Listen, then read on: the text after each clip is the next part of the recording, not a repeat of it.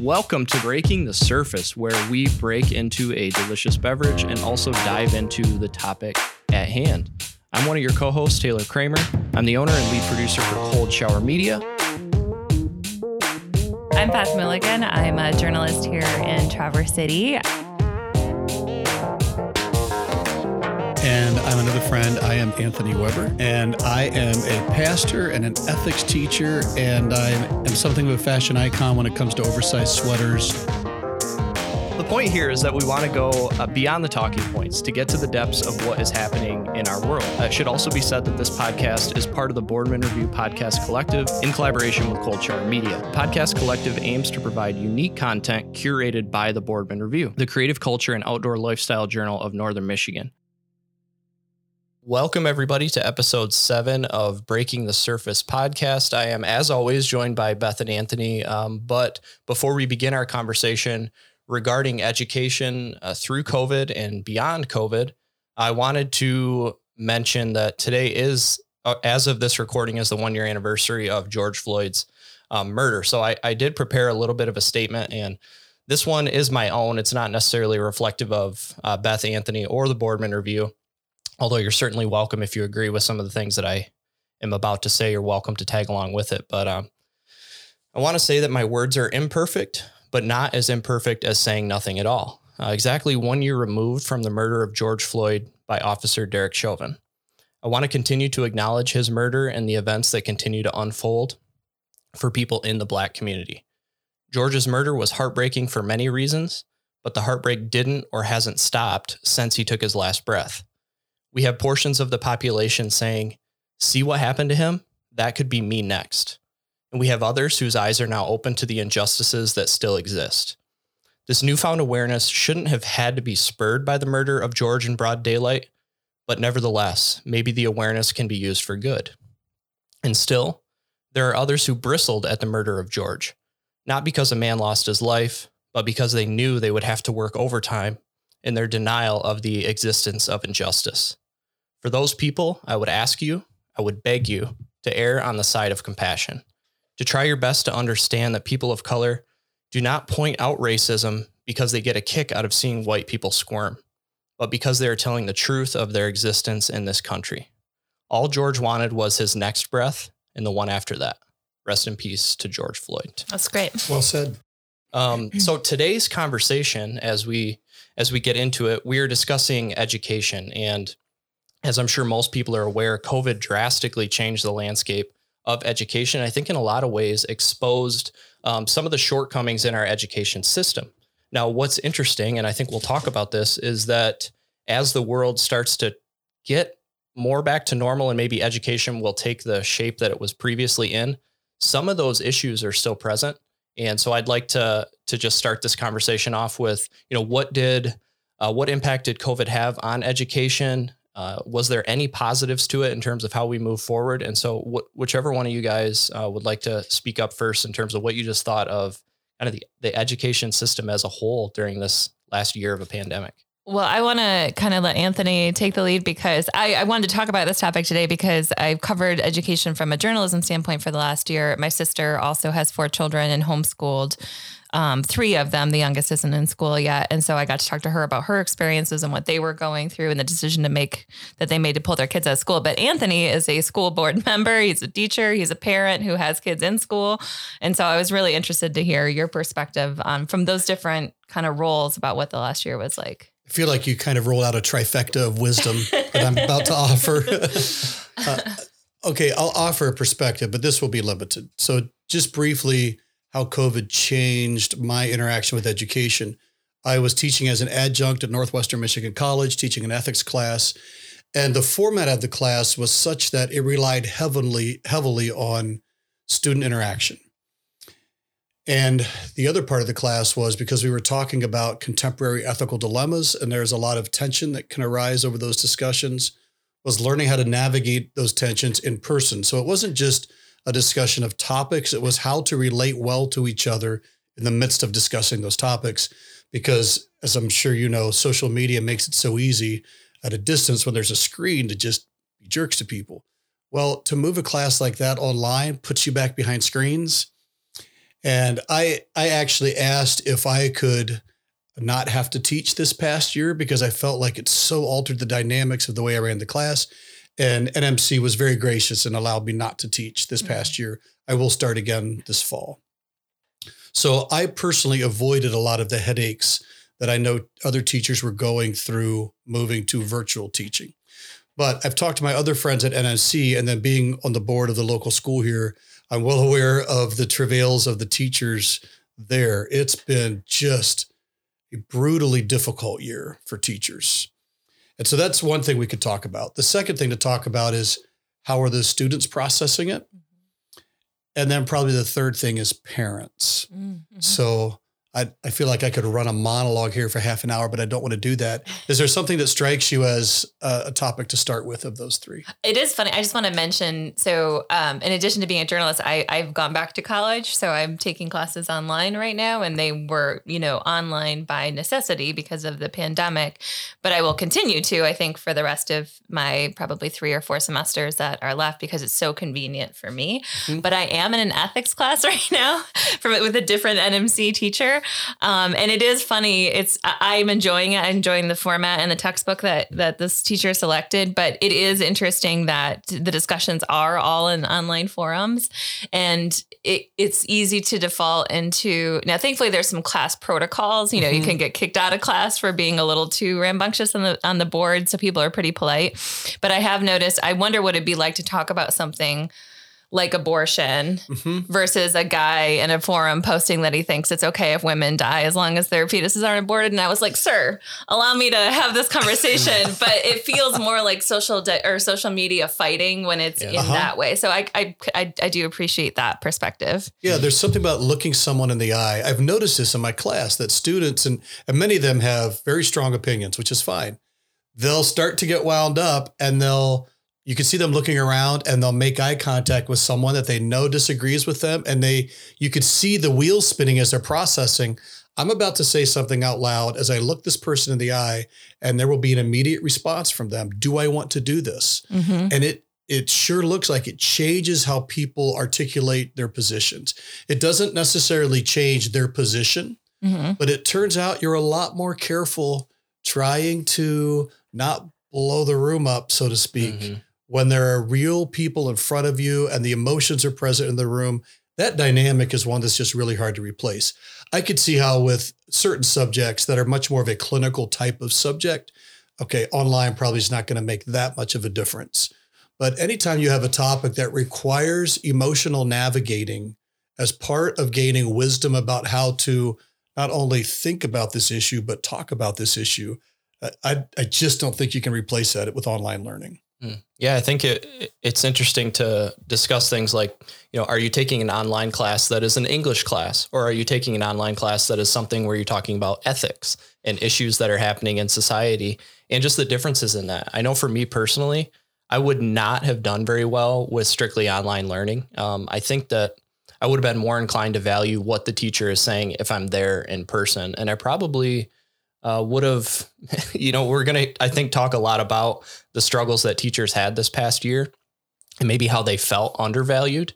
And so it's sad to say, but I think if I were a student in today's system where a lot of things are online, I may have been one of those students that was contributing to a teacher not feeling valued. And it's sad to say, but I think it's the truth. It's not for me. That online learning style wouldn't work, I don't think. Yeah. And I wonder, you mentioned sort of the 3 pools of people kind of impacted: students, teachers, and parents. And I think starting with how the pivot happened to virtual learning affects all 3 of those pools. Mm-hmm. So maybe that's a good one to start with, because what I'm sort of seeing now is, I think, similar to the conversation we had in the last episode about like how entertainment might change or not, or where it might be still good to have screens and Zoom and where it maybe is not healthy. I think that might be true still for virtual education coming out of the pandemic, where I think there were situations, certainly just going to the base element of keeping people safe. Virtual education was helpful for that and trying to prevent classroom spread of COVID. I think, though, one of the big things I'm taking away from education, and I've thought this even since I was a school student in high school, that we tend to have these really one size fits all models of a lot of education. I think there's starting to be more awareness of the need to like customize to different students.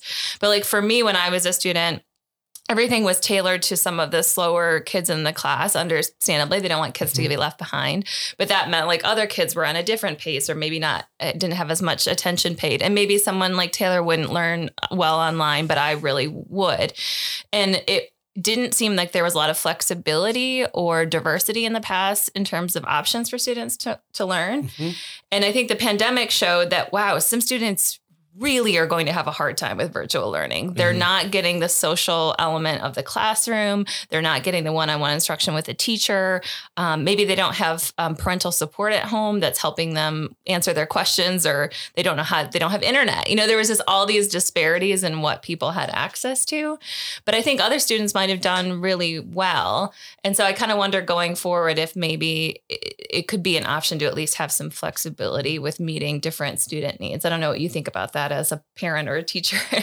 So with my teacher hat on, and now I'm going back to the years that I taught in high school, one of the issues that teachers faced this year was, let's say you had a class that was split, like a student is out because they were exposed to COVID. Or let's just say you have a class of 25, 3 students are out, they've been exposed to COVID. So you have 22 in the building, 3 out. Okay, do you live stream like a Zoom teaching while you're teaching the class? That's going to be a little weird, because if you walk around to ask questions or you move off of the screen, you're going to go out of sight. Or if you're not right there by the computer, they're not going to be able to hear you. So you're trying to reach the class in the building and the 3 kids who are virtual. And then let's just say you don't have to deal with that. You go, actually, I'll do a separate Zoom for them. Okay, now you've doubled your time that you're teaching. And you might even be having to come up with like different curriculum things, because the students in class, they might be working on projects together, or you're able to answer something right there. You're functionally doubling your work. And that's the one thing I heard a lot from teachers this year was the chaos of COVID had to do, I think, as much with those mixed classes as it did, or like with the whole class would have to take a 2-week break. Okay, you've moved everyone to Zoom. That's unwieldy, but it's at least doable because it's one thing. But man, once you started doing the mixing, very, very hard. It's almost like you have to have a pre-recorded curriculum that a student who is out could just watch the videos. But then you're also having to do a different set of grading and testing because they're not in the room. You're probably going to end up going at a different speed with a live class versus what's recorded for a class. Like the complexities of that are crazy. So if you have a big school, let's say TC Central or West, you might be able to have the funds to bring in extra teachers, and you have some teachers dedicated to helping students with online classes and other teachers who just focus on the classes that are in person.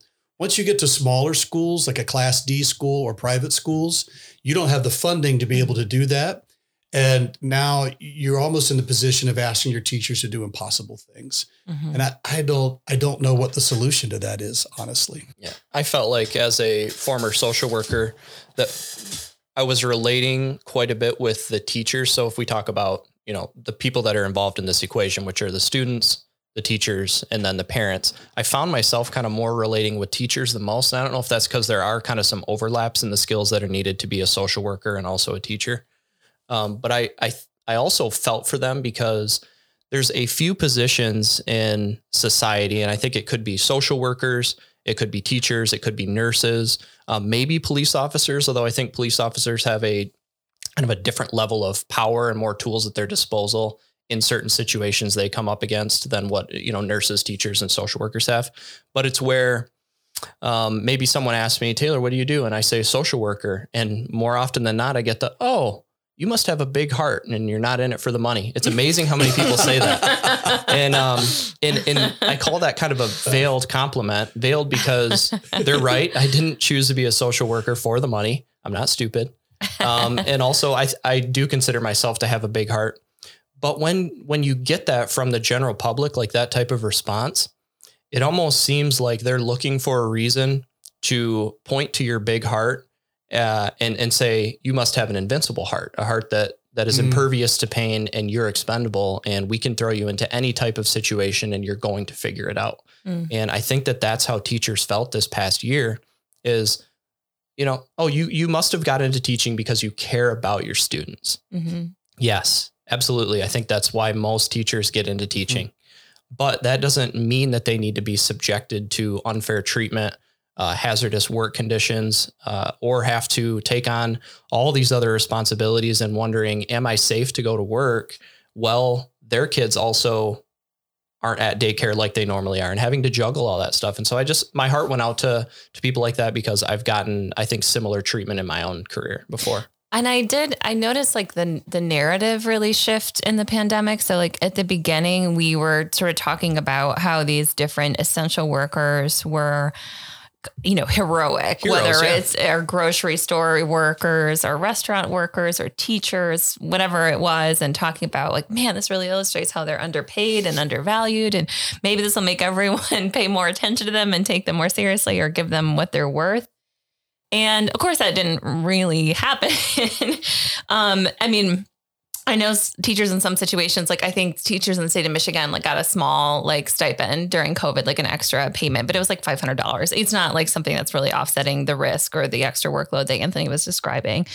And what I am seeing now, and this is true of restaurant workers, it's true of grocery store workers, it's definitely true of teachers, is I feel like the narrative shift from this sort of like hero worship to this sort of villainization, where now teachers are blamed or seen as impediment from parents who want return to the classroom or want masks to not be there or whatever it is that teachers sometimes don't even have any control over or responsibility for. They're either following their district's rules or the state rules, whatever it is. And it's like just how quickly we're able to lift people up artificially with no real support underneath it and then turn on them when they're not giving us what we want. I just found really problematic. And I did look up some numbers and found out how teacher retirement in Michigan increased 44% from August to February, this past August to February, compared to 2019-20, same time period. That's about 800 educators in the state. And the reasons that they were giving were things, it's not because of the wages. That was the third reason of those who were surveyed. It was because of stress and disappointment in their profession, and then not enough wages, and then too much risk. So you can't just pile on these people and expect them to do all this extra work, take the health risk. They, like you mentioned, Taylor, they often have their own kids or family at home. So if you have a lot of young teachers, especially, they're already struggling to figure out their own childcare. And am I going to bring something home from the classroom that gets my family sick? They're not making a lot of money. And then on top of that, we're, getting up at meetings and telling them, stop being cowards, go back to work. Yeah. With restaurant workers right now, we're saying you're lazy. Everyone's trying to hire and no one will hire. It's like, why should they be expected to put their lives on the line for not even a living wage?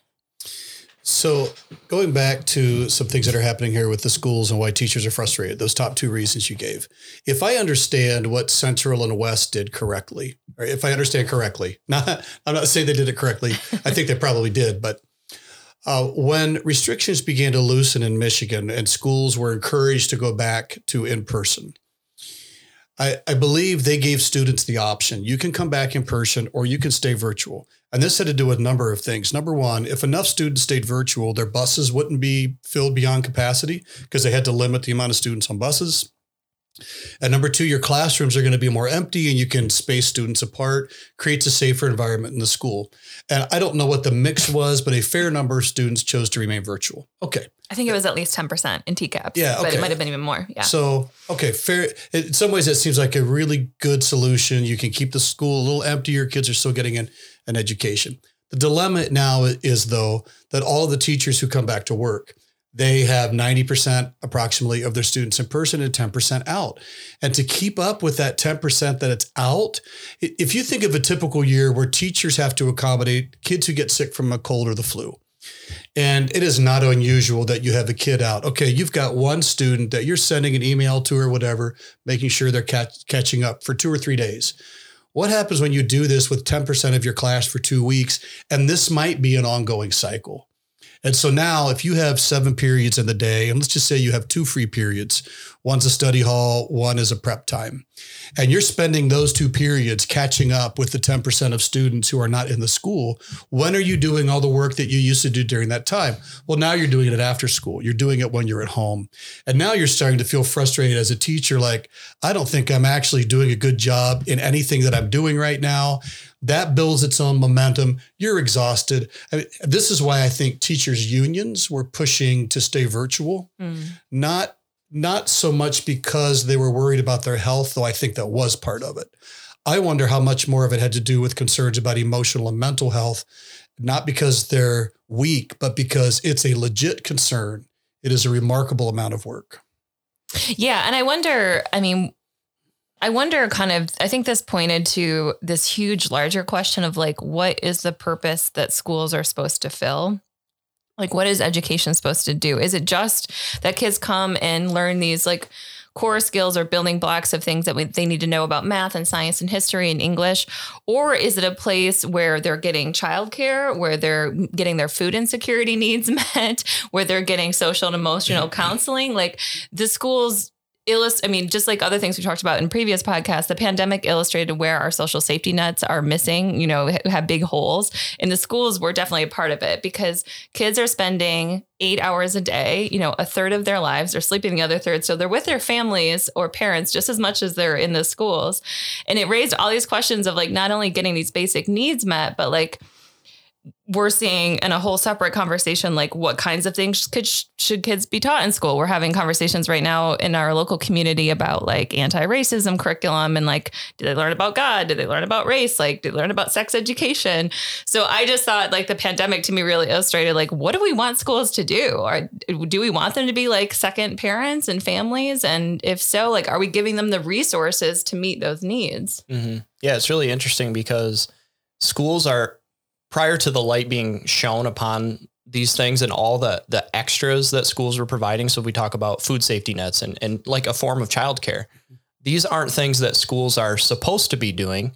But now that we know that that's what they were doing all along, we're like, we need to make sure that they're still doing that while meeting all the requirements and getting high test scores for students. And there's so many new variables that have come into play. If it's online learning, parents are trying to figure out how to respond to online learning, trying to get their kids set up on the computer, make sure they're attending class while they have to go to work.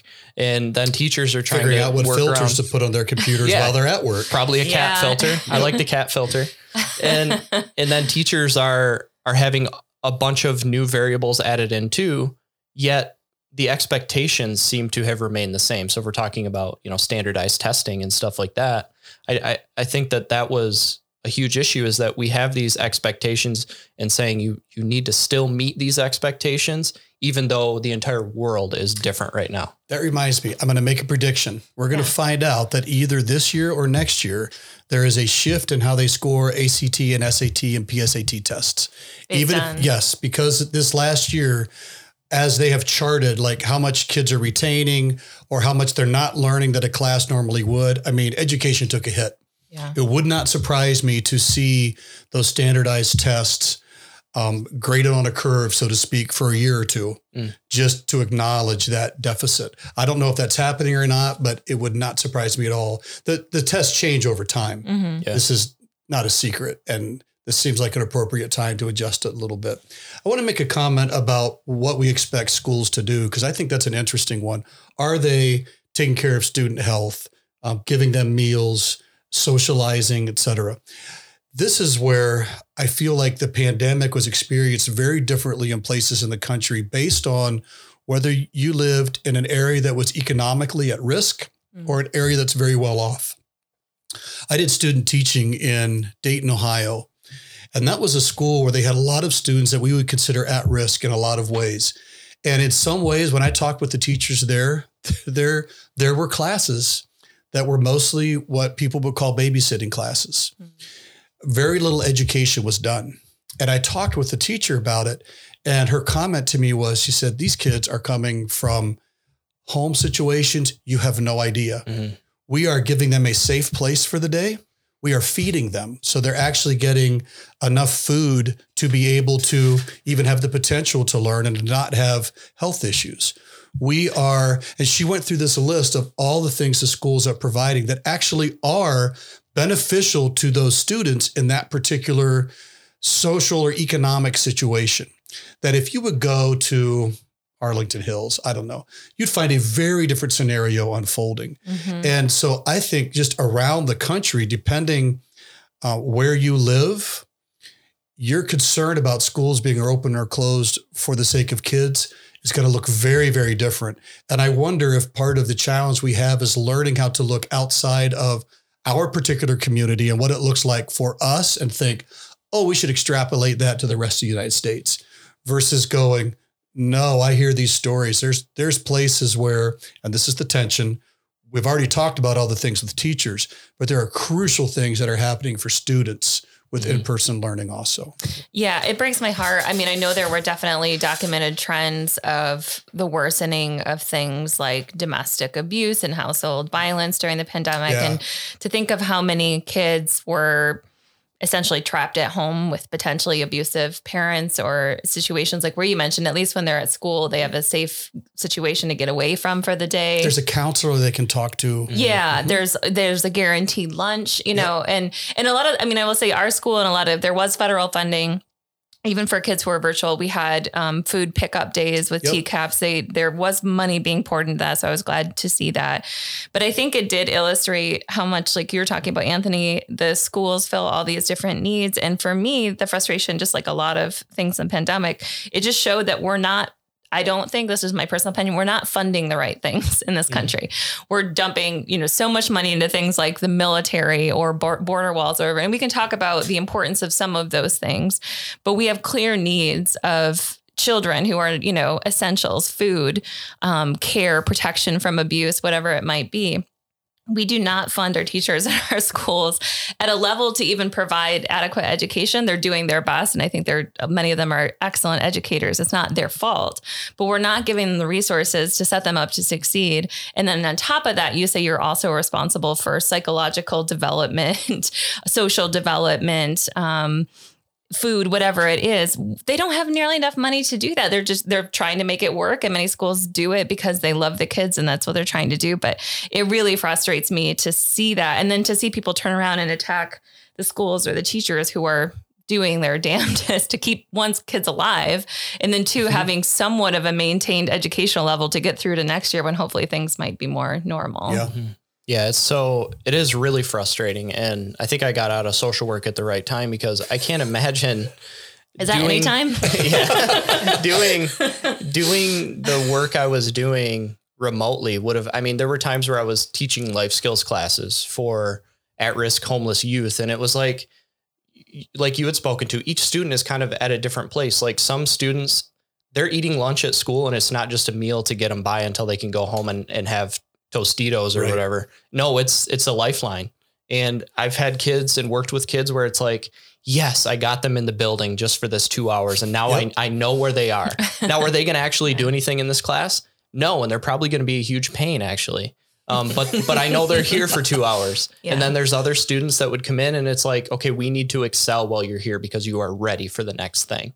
And we have certain positions, I'm going to keep mentioning it, where we need them. We need social workers. We need teachers. We need nurses.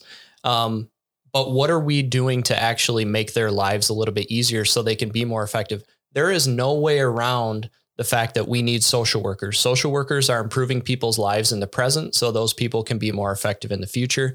Teachers are doing a lot of the same things, and nurses are actually helping to protect the community's physical health. And so if we talk about things like a pandemic where we are expecting incredible things and incredible workloads out of these nurses.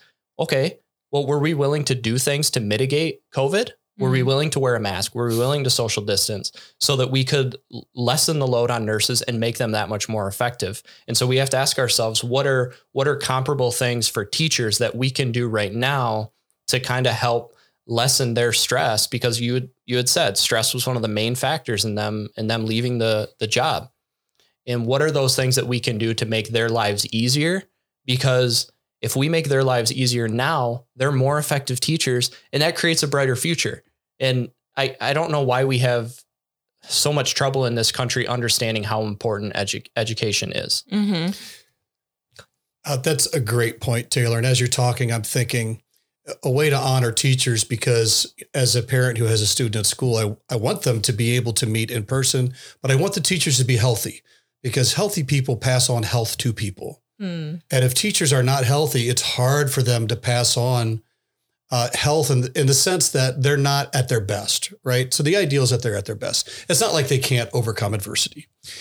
But a really practical way that I, as a parent, can answer the question, what can I do to help my teacher? Aside from, you can give little gift cards and stuff. Teachers like those little gestures. Put an apple on their desk. An apple is the favorite. As you're screaming at them. Because then they could throw it at the kids who are sleeping. Yeah. But no, one of the best things I can do is tell my student, wear your mask. So that the teacher does not get sick, and so that your classmates don't get sick, or you could potentially spread it, and make your teacher's life harder, because now she has to juggle students in class and out of class. That's probably one of the most supportive things I could have done, was to tell my student, my kid, follow the protocol for the sake of your teacher. Mm-hmm. Today we are drinking a salted caramel porter from Muskegon's own Pigeon Hill Brewing Company. What starts as a traditional porter takes a turn. Once caramel and salt are added to this brew, the use of chocolate malt even gives it flavors of chocolate that remind you of a piece of candy. Okay, now when you say that, I feel like there are going to be people who are like, I do not want my beer to taste like candy, or they don't like candy. Sweet beers. I don't mind sweet beers, and I really like this one, actually. It does taste like salted caramel to me. It does. It's tasty. When I first sip, I thought salt first, then kind of the chocolate and porter in the middle, and then a caramel taste that lingered at the end. Yeah. Salt goes so well with caramel, and apparently it goes well with beer. And so I'm loving this. Who knew? It's not like overly cloying, I would say, too, if folks want to give it a try. And you got it here locally. Mm-hmm. So if people want to find it, I think what you said, you got it in Grand? Yeah, I got it in Grand. There's a little party store right next to Rico's, and I wish I could remember the name of it to do them justice, but they have a fantastic selection of Michigan beers. And this is the first time I have had this one. In fact, it might be the first time I've had anything from Pigeon Hill and Muskegon. And based on this one, I'm going to keep trying some. So thank you, Pigeon Hill Brewing.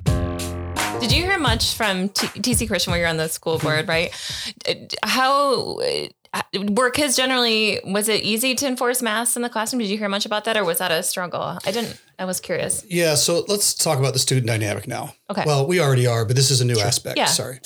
And that's the mask wearing for students. The first point I would make is parents were far more bothered that their students would have to wear a mask than the students were bothered that they would have to wear a mask. For most of the students, it was a big kind of, this is annoying, shrug of the shoulders, life goes on. It probably didn't hurt that in Michigan, they had to wear masks to wear sports. Yeah. And listen, if you could wear a mask playing a basketball game, you can wear a mask sitting in a classroom. But there was also portions of the day carved out through most of the pandemic where students didn't have to wear masks. When they're seated and listening, if they're decently distanced, they didn't have to wear a mask. If they got together in groups at a table, they were supposed to again. You didn't eat wear them while you were eating lunch, right? So there was already a rhythm throughout the day of not being able to wear masks. The first point I want to make is the students did not seem that bothered by it. To them, this is a weird thing. It'll pass. But the parents, let me tell you. Yeah. Yeah. Well, I mean, I saw that with the sports questions where we had parents going to the Capitol and protesting against, the seasons not being able to start or being shut down. And listen, I am a diehard sports fan. And if you had taken away my basketball season in high school, I'm not kidding you, my mental health would have just absolutely tanked. I used to cry before games when they would get canceled because of snow. I wanted to play so bad that I would cry if our game got canceled as an 18-year-old kid. That still happens when church gets canceled, right? Sure, yeah. and I was seeing these parents going and protesting at the Capitol and saying, we will do whatever you need us to do, Gretchen. Just allow us to play the game.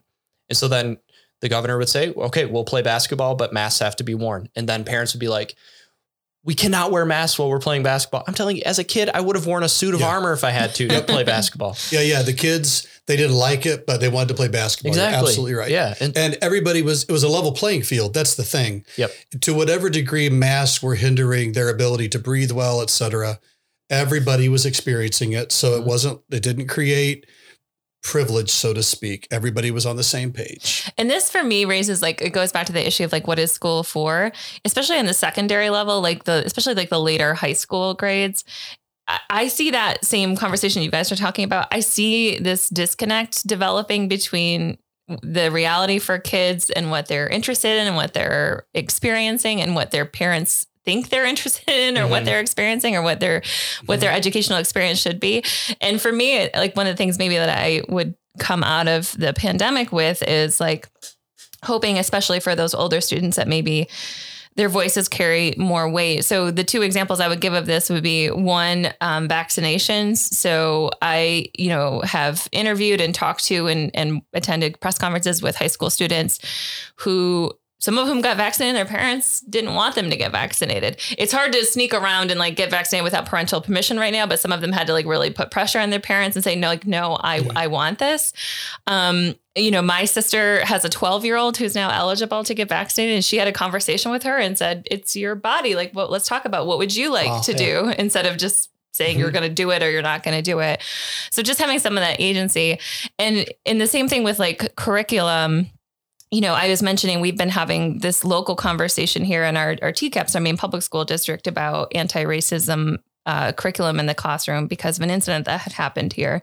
And just last night I was covering a meeting in which parents were very upset and showed up at this meeting and we're talking about their concerns. This is some sort of indoctrination of having any kind of anti-racism curriculum. But then you talk to students and they're like, I want to learn about this. I know people are experienced. They're pretty wise. I mean, these kids are on social media. They see a lot of stuff that their parents probably don't know that they're seeing. They're aware of what's going on in the world. A lot of them want to be prepared for what they're going into or for college or understanding what, my friend has this faith. I don't really know what it means. So I think, there's different categories here. Curriculum's very different than your health or vaccination protocols at a school or food or whatever. But I do see them as being related conversations about, one, how education should work, and two, how much is that dictated by parental input versus what students actually want and need versus, industry standards of what educators know works. There's a lot of competing things there about what education should be, but there's really only one pool of people who are benefiting from it, which are the students.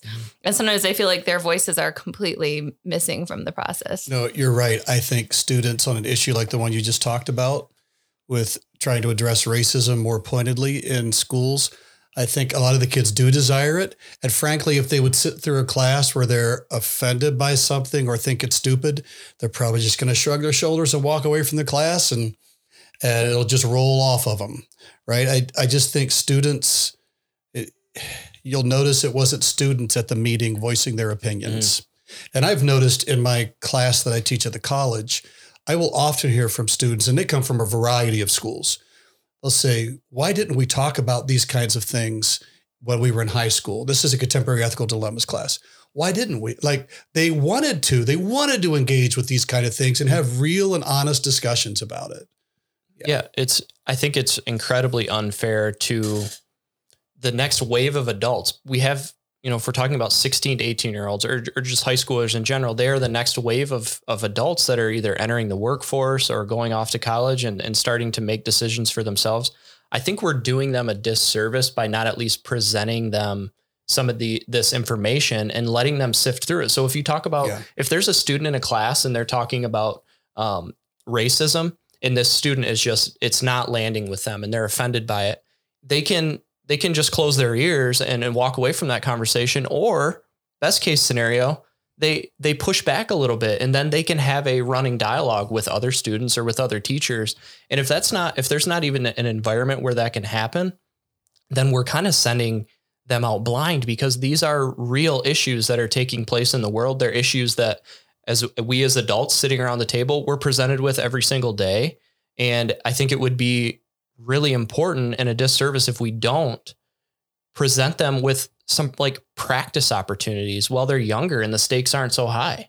And it would be allowing teachers to do the role that they're supposed to be doing, which is educating and facilitating conversations sometimes around difficult topics and teaching kids how to think about difficult topics and how do you wrestle with something. You don't all have to agree, but how do you have conversations about it? Because going to this idea of like teachers filling all these roles, one that I was thinking of as we were talking that we didn't talk about is that they became janitors because they had to clean their desks and do, PPE stuff between classes. That's not what they're there for. They had to do that. But two, now they're like having to become attorneys because like, for example, TCAPS with this racist incident they had a social media incident for people who aren't familiar in Traverse City where kids had created like a slave trade group and were like bidding on their classmates and posting really racist comments. It's a really horrible incident, a lot of community backlash. But now like instead of like, the obvious way that you could sort of address that stuff is directly in the classroom with engaging material that lets students have these conversations and teaches them how to think about it. We're having a lot of fear-based conversation around that about not wanting to indoctrinate our kids or not talk about it. So basically just shut up about this subject. But on the other hand, the teachers are expected to go through training to learn the difference between hate speech and free speech and when they should intervene in a student interaction so that they're not allowing bullying to take place in their classrooms. Like that's a lot to put on a teacher where, a person of color, if their student is experiencing racism on the classroom, we hold the teacher accountable for not intervening, but they're not allowed to have like a curriculum discussion about it. Like that seems completely backwards to me. It's just, I think it's challenging. And it goes to like, if you were a teacher in that situation, filling all of those roles that we've talked about today, like, and you're making like 40, 50 grand a year, maybe at the most, I don't know. Like, wouldn't it just be easy to say like one of the articles I was reading, the teacher was like, I would rather be a barista at Starbucks. Yeah. Like I really would at this point because this is too much. I'm going to add another role they have to play. And that was police when it comes to masks. So circling back to your question earlier, you have teachers who have to make a decision then, depending on what your school's policy is with mask wearing, which I think most schools tried to align with what the state or the local health department was recommending. You already mentioned attorneys. So what happens now if they have to police when they're walking the hallways, when they're in their class, when Bobby's face mask drops under his nose every 10 seconds? Do you every 10 seconds say, Bobby, pull your face mask up? Okay, now you're not teaching anymore. You're giving X percentage of your time to being a policeman, and teachers don't want to do that either because they want to educate. Okay, so then do you hire other people to patrol the hallways? Do you suspend kids for not wearing a mask or give them detentions, or you just plead with them to do the right thing and appeal to their hearts? I mean, I don't know how all the schools handled it, and I was not in the building at the school where I'm on the board. So and like the old days, you can't be like, Bobby, you idiot. Like you can't like do like the old school teaching methods where you're like a disciplinarian or you embarrass tape him. It to his face. Yeah, to like make a point because you make Bobby cry and Bobby goes home and now you got a big problem with the parents if, because Bobby's very protected and a special angel from the Lord. And so if he doesn't wear his mask, like that's not his fault. I mean, I just cannot imagine all the dynamics that teachers have to deal with. I struggle, and I'm sure there's things that are right in front of my face and I am disconnected from still, even though they're just staring right at me. But I struggle to understand why there's not empathy for teachers in some of these instances. Like I'm thinking of my sister-in-law. So my sister-in-law is an attorney in California, and she has had to have her 4-year-old son home while maintaining a similar workload as to when she could go into the office and his childcare was available. And so it would be hard for me, and she is not this type of person, but if she was someone that was complaining about teachers and their approach and their response to the pandemic, it would be one of those things where it'd be like, you are now an attorney who is also providing childcare at the same time. So why do you not have the empathy for people that are having to take on multiple roles? Like we said, police, attorney, teacher, trying to accomplish all these goals while having added roles. And so that's hard for me to understand, is why we can't be empathetic to people that are serving the community, and sometimes in ways that they weren't having to before. There's just an added workload onto the things we already expect from them. Because I think the answer is the first part of your question, which is just for the whole pandemic, why can't we be empathetic? Stop of anything, of anyone's circumstances being different than our own. We seem almost incapable of doing it. And then you couple that with a sense of entitlement. And then really each person, the priority just becomes this narrow sort of circle right in front of you of like, are my needs being met? is my kid in the right place at the right time? Is he complaining to me about something? And do I have food on the table? Can I get to my remote work? Can I get all my stuff done? And it's just like here. And some of that I think is forgivable because it is a pandemic and we are sort of in this crisis mode where we're all trying to survive and dealing with a lot of emotional and physical stress. But I think it's very important to remember that everyone else is dealing with that too. Yeah. And when it comes to people who are making great sacrifices to take care of your children 8 hours a day, whether virtually or in the classroom, I do think that merits a special level of compassion and hopefully long-term, more funding for both the faculty and for the schools. Maybe we should be trying just as hard to understand other people as we want them to understand us. I feel like there's some version of that I've heard before. Yeah. Let's call it a rule, like a silver rule. I don't know. Yeah. Okay, so let's go to the third pool, parents. Yeah. So I'll weigh in briefly with my thoughts as a parent and then tag in. Our youngest son is almost 16 years old.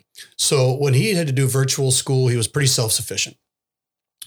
Had he been younger, especially our youngest son, when he was young, he was a handful. Either my wife or I am having to reorganize our work schedule so that we are home with him. And then the younger he gets, the less likely he is to engage on any kind of virtual thing. And that means we're probably having a lot of stuff sent to us by a teacher. And so now we're teaching. Which I get it. It's a pandemic. Everybody has to adjust. But from a parent's perspective, I would say the younger your kids are or the worse your kids are without supervision, it is really disruptive when schools get canceled. And like our church partners with an organization here in town called Single Mom. And when schools went virtual, it was close to disastrous for their clientele because what were they supposed to do? Especially if they didn't already have their kids in daycare or if their kids were daycare age, maybe that was okay. But then daycares closed for a while, I think. Yeah, they did. Yeah. So they're the only income. The mom is the only income in the home. And now they're either putting that income right into babysitting, which is disastrous for a budget, or they're having to stop working, which is disastrous for a budget. And so that ripple effect is huge. And so I wonder what kind of policy ideas will come out of this and prep for something else that'll happen because something else will happen. I mean, we're going to get bad strains of something again. And I don't know what kind of social safety net that is because any solution that puts a whole bunch of people together in a room seems to be counterproductive. But what do you do? So I am really sympathetic to parents, especially with younger kids. My wife and I were fortunate that our schedules were not disrupted that much, but I know for others it was almost catastrophic. I mean, I think it goes to show that, again, going back to the social safety net thing, that we have a huge childcare problem in this country. And it does make it difficult for people to work. And childcare is often provided by the schools. It's like an essential reason. And it's part of the reason there's so much pressure on the schools to reopen or, teachers getting yelled at to don't be cowards, go back to the classroom because they need their kids to be there. It's really hard. And on that front, I sympathize. I wish that they had better options. They just don't in our country. I'm not a parent and I've learned that people don't think it's appropriate that I say I'm a cat parent. So they don't find the comparison. At what point do your chickens count? Yeah, they don't find the comparison very helpful. But I am an aunt and my sister, who you both know, they have 4 kids. And so I did ask her before this podcast about her experience. I would have loved to have her on, but when you have 4 kids, it's hard to just go do a podcast taping. I've also learned. And so their kids actually go to TC Christian normally, where Anthony's a school board member. And so they made the decision to homeschool their kids for a year. So the girls would have been in 7th and 3rd grades. Maddie would have been in kindergarten. And then Teddy, who's the youngest, would have been preschool, and he is immunocompromised. So that was the decision point for them. Was one, my sister said they wanted the kids to have school stability. Yep. And she felt like homeschooling them all year was actually more stable than the yo-yoing of virtual in the classroom back and forth. And there was yo-yoing. And there was a lot of yo-yoing, not just at TC Christian, but all the schools. Yeah. Yep. So a lot of that. And then they were also legitimately, you have to remember how the pandemic medical knowledge evolved. They didn't know if the kids would bring something home to Teddy, and they didn't know how COVID would affect him because he has a lung condition. So that was that. She did talk about some of the challenges. She was going to school full time. Her husband was working. So they were juggling, trying to do college and their own work and homeschool the kids.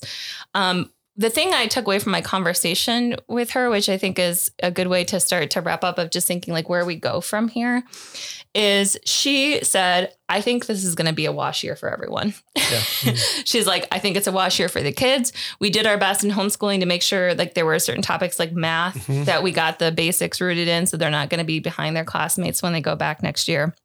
She's like, we did a couple hours of school each morning. Then we did, more experiential stuff, going out, outdoor walks, that kind of thing in the afternoon. But she's like, I think they're fine. I don't think they fell like super behind academically or socially. They had the church, they had people up, pods. But she's like, I just think everyone is going to have a wash year. And when we go back to school in the fall, it sounds like her kids will go back to TC Christian in the fall. She's like, I think they're going to be in the same, sort of mess that their classmates are in who were in school, which is just like, people are going to be behind in stuff. Yeah. They're going to still be struggling probably in the fall with like vaccination and masking and social distancing and like what's okay and what's not. I don't think it's going to be totally normal September 1st, So, and I think that's true for everybody in 2020. Yep. 2020 is kind of a wash. It sucked. Yeah. It was hard. And maybe like that's okay. So I'm just curious, Anthony, and I'd love to get your thoughts too, Taylor, but especially from the educator perspective, like you mentioned the adjusting of the SAT and ACT, which I think would be great. But like, do you think that it's realistic and can the school system adapt and just understand it was a wash and we're probably going to have some catching up to do? Yeah, I think so. I think what's going to be hard is in the curriculum subjects that build on each other year to year. Mm-hmm. Math is a great example because you plan to start a school year with the assumption that students prior have this amount of information in place to build on. When you have standalone units, like I was an English teacher, so you had American Lit one year, British Lit the other year. Okay, if COVID hits during American Lit and you only get through 3/4 of your curriculum, whatever, British Lit's a brand new start. You don't need to build on it. So to the extent that classes do that, I think it'll be fine. But it's Spanish, it's math, I don't know what all the other classes are because I only taught English for the most part. Those ones that build, next year's going to be tough because you're probably going to have to take a portion of your year to go back and either finish something or make sure it's all in place. Well, now that shortens the upcoming year for your regularly scheduled curriculum. So I have a feeling it's going to be a ripple effect of a couple years to get things back to normal for those kinds of classes. And I haven't seen like the end of year stuff, but like I'll be interested to see like what graduation rates look like this year, at the end of the semester. Especially, I don't know, this is probably different from when I went to school, Anthony, but I don't know how your school does it, but I know TCAPS used to like, you could fail classes if you had a certain amount of absences, like unexcused absences. I don't know if that's... I'm not sure. Oh yeah. So there used to be a problem before where your credits could be jeopardized if you had like 10 unexcused absences, which I did all the time. So like things like that. And I definitely heard from the school system that a big problem they had was just kids stopped showing up for virtual classes. Mm-hmm. And they were just like, are they okay at home? Like, we don't know what's going on. They're just not in their Zoom classes. So like that kind of stuff, not only like, what did we learn, but like, did we actually get our credits? Did we finish what we needed to graduate? Like, I haven't seen those numbers yet, but I'm curious. That's maybe the advantage. One of the advantages of being a smaller school is that it's a little easier to keep track of the students. Sure. When you get a big school with thousands of kids, it's a lot harder. And we were able to, I know TCAPS and West in particular were careful about really getting students to come back to in-person. They always had that option. I think most smaller schools did not offer that virtual option. The expectation was if we open for in-person, you were there. So that also gives some more accountability. Yeah. And I think for me, maybe again, because I was a social worker, I have an interest in mental health and I've worked with people on their mental health in various capacities. And I think that one positive might be this focus that has been brought upon the mental health of teachers and also students. Mental health is one of those things that if it can be pushed, and you can find success maybe in the moment. You can break past some mental health issues that you're having in the moment. Be like, all right, so I sucked it up long enough to pass this test, or I sucked it up long enough to get through that shift at work. But it almost always builds and builds and builds and ends up culminating in something disastrous in someone's personal life later down the line. And I think how we prevent some of those things is if we can just keep a focus on student and teachers' mental health throughout their day, so that we can understand, okay, so this teacher is struggling with some stress and anxiety that was brought on by the job. How do we treat it in the moment rather than just pushing it off to the side, which is going to lead to something catastrophic? And the same for a student. How can we treat their mental health and make sure that they're getting the care that they need on a daily basis, so that maybe it doesn't culminate in them just dropping out of school altogether when it just becomes too much to bear? And so I hope that there are some things, as we've seen a light shown upon people's mental health, I think overall as a society, and the importance of mental health and checking in with yourself. I hope that does continue, because I think that that's going to lead to an overall healthier society.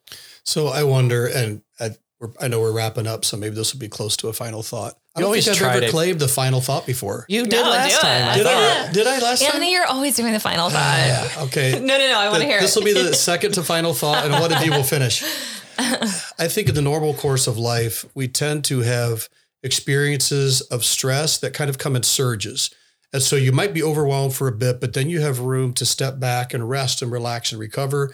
You're kind of ready for the next one.